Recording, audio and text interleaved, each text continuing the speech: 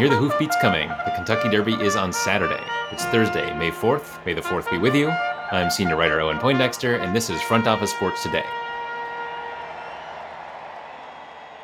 Here's a fun trivia question. Name an event, not a natural one, a human-created event, that has been going on for at least 150 years. The Kentucky Derby will reach that milestone next year. I spoke to Churchill Downs executive Sarah Contardo about both this year's Derby and the huge milestone on the horizon. So welcome, Sarah. Thank you. Thanks for having me. We've got the Kentucky Derby coming up.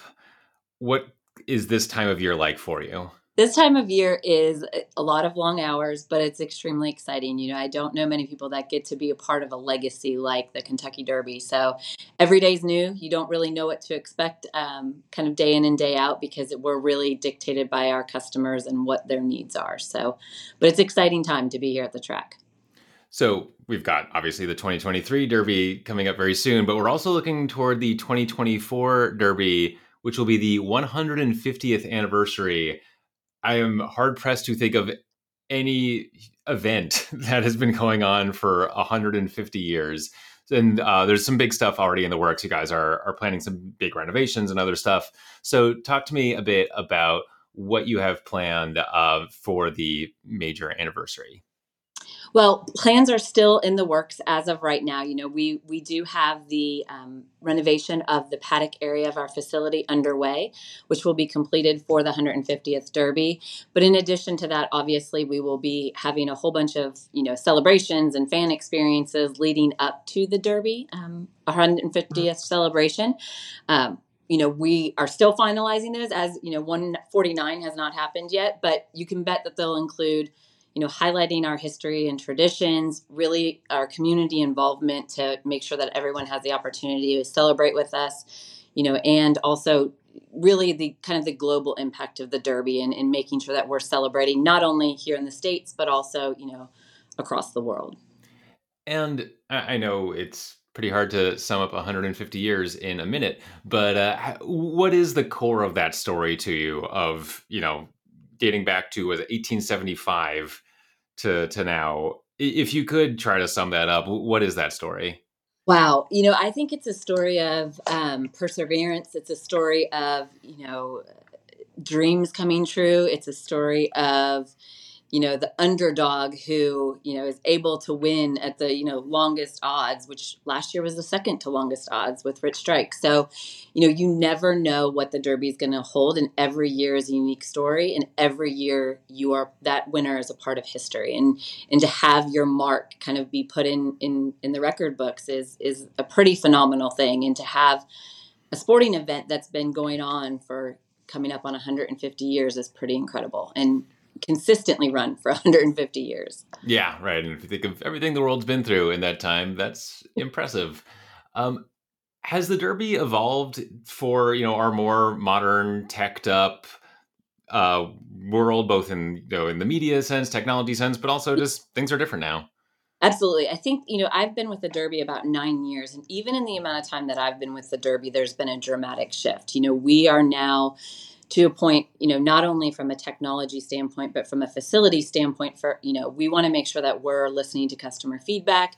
All of our renovations that we've done over the past decade essentially have all been based on feedback directly from our customers. And then also us looking at other venues throughout the world to say, sporting, hospitality, entertainment spaces, what are customers looking for? What's the next generation looking for? And how do we engage people, meet them where they're at? And that's, creature comforts that we talked today. We have a fantastic distributed or DAS system so your cell phone actually works. The technical side, but your cell phone will work at Churchill Downs on Derby Day. You will be able to upload your, Instagrammable moment to Instagram. And then, all the way down to, TVs and wagering and things like that are possible today, certainly from the changes that we've made. And let's go to the 149th Derby. What are you working on, and what are you looking forward to for this one? This year, we will actually open a roughly $90 million facility located in our first turn. It has 5,100 reserved seats that are stadium seats that are sold out. We and then additionally 2,000 dining seats on the first floor with walkouts directly to the track rail. And that dining seats, we do still have some limited capacity available in there, but I think opening that new facility is obviously a big focus for 149. But we will still have all of our traditional spaces and all of our traditional heritage events happening throughout the day, which people have come to know, love, and expect from the Derby. Sports betting has been a part of horse racing since the early days, but now sports betting is legal in the U.S. and it's established in more and more places. Has that changed things on your end? I don't think it's necessarily changed things on our end. I mean, we've definitely, I shouldn't say it hasn't changed things. I mean, we have a long history in parimutuel wagering dating back, I don't know how many years, but a very long time. Obviously, with sports wagering, we feel like there's going to be more eyes that will be now potentially exposed to horse racing, who hopefully see what a fun, game it is to wager on. So I think from our standpoint, we're looking at it more eyeballs and more potential fans that may discover us through that avenue. Sarah Contardo, thanks so much for joining us on the show. Thank you. Up next, I spoke to Todd Schrupp of FanDuel TV. Todd has been a horse racing broadcaster for more than 2 decades and is a true romantic about the sport. Even if horse racing is not your thing, you can still get chills listening to him talk about the Derby. We'll have that conversation right after this.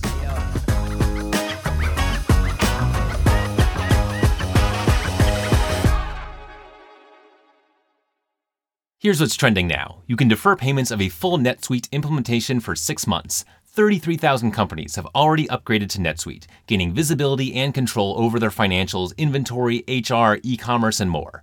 Everything they need to reduce manual processes, boost efficiency, build forecasts, and increase productivity. Whether your business generates millions or hundreds of millions of dollars, take advantage of this special financing offer of no payments or interest for 6 months at netsuite.com/front office. That's netsuite.com/front office.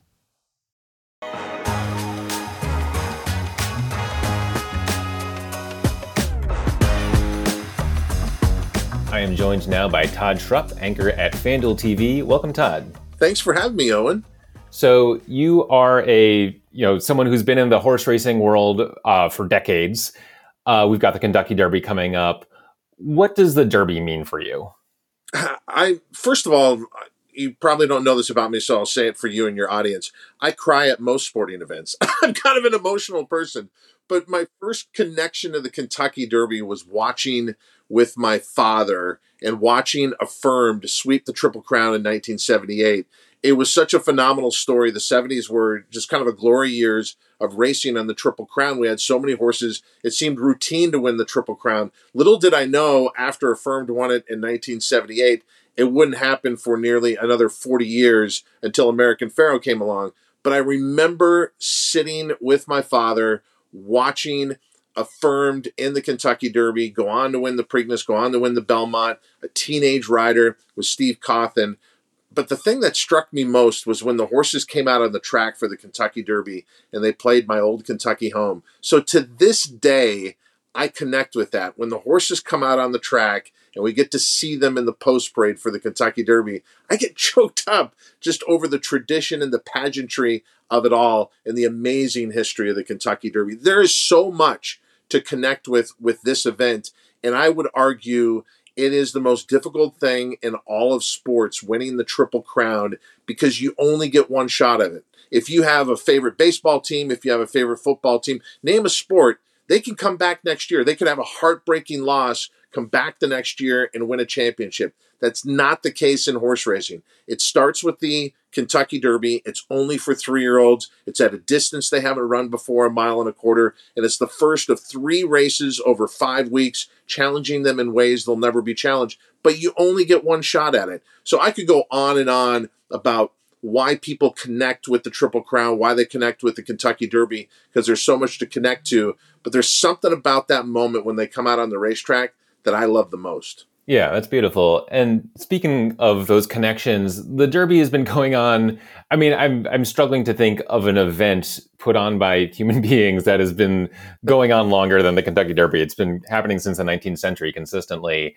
How do you feel and see and even taste and smell that history when you are at the Kentucky Derby grounds? It surrounds you. It's like a blanket when you go there. And that's why I tell people, when you go to Kentucky itself, the Commonwealth, it really is the epicenter of thoroughbred racing overall. The breeding farms are there that have produced so many winners. Kentucky breds dominate the Kentucky Derby. There's other states that have had winners. Even Tennessee, going back to the turn of the 20th century, had 3 winners. So almost every state has been represented with a Kentucky Derby winner, but nobody dominates it like the Commonwealth. And when you go to Kentucky, there's 2 areas that I love the most in the Commonwealth. One is on the eastern side of Kentucky, and that is Lexington and all the breeding farms around there. The Kentucky Derby is held in Louisville, as most people know, and that's on the west side of the Commonwealth. And they're 2 very different experiences. But when you go there, you feel that history around you everywhere. You're talking about a Commonwealth that has had a lot to do with the country and where it's gone since the turn of the Revolutionary War. And so horse racing has been a part of the Commonwealth since the very beginning of our country in a lot of ways, and it happened right there in Kentucky. So when you go to the Kentucky Derby, you feel it because of where you are, whether you're in Louisville, whether you're in Lexington. And that's what I love about the celebration that goes on in Kentucky itself on the first Saturday in May. Yes, the race may be over in Louisville, Kentucky, but if you're at Keeneland Racecourse in Lexington, Kentucky, they're open that day, and they get a crowd of over 30,000 people at their track that's not running races just to be part of the Kentucky Derby festivities. It's about the lead up to the race. It's about the fashion. It's about the mint juleps. It's about the racing itself. Everywhere you go, you're blanketed in that history. And that, to me, is an important connection, especially in the age that we live in right now. And I'm glad you brought up fashion and mint juleps, because I do want to get a sense of, like, you're walking around on the grounds, you're seeing the people, you're seeing the scenes, the food vendors, whatever else. Take us inside that a little bit. If you could give us a little audio tour, maybe, of just like, what are people wearing? What are they drinking? Just what do you see around you when you're walking around the grounds?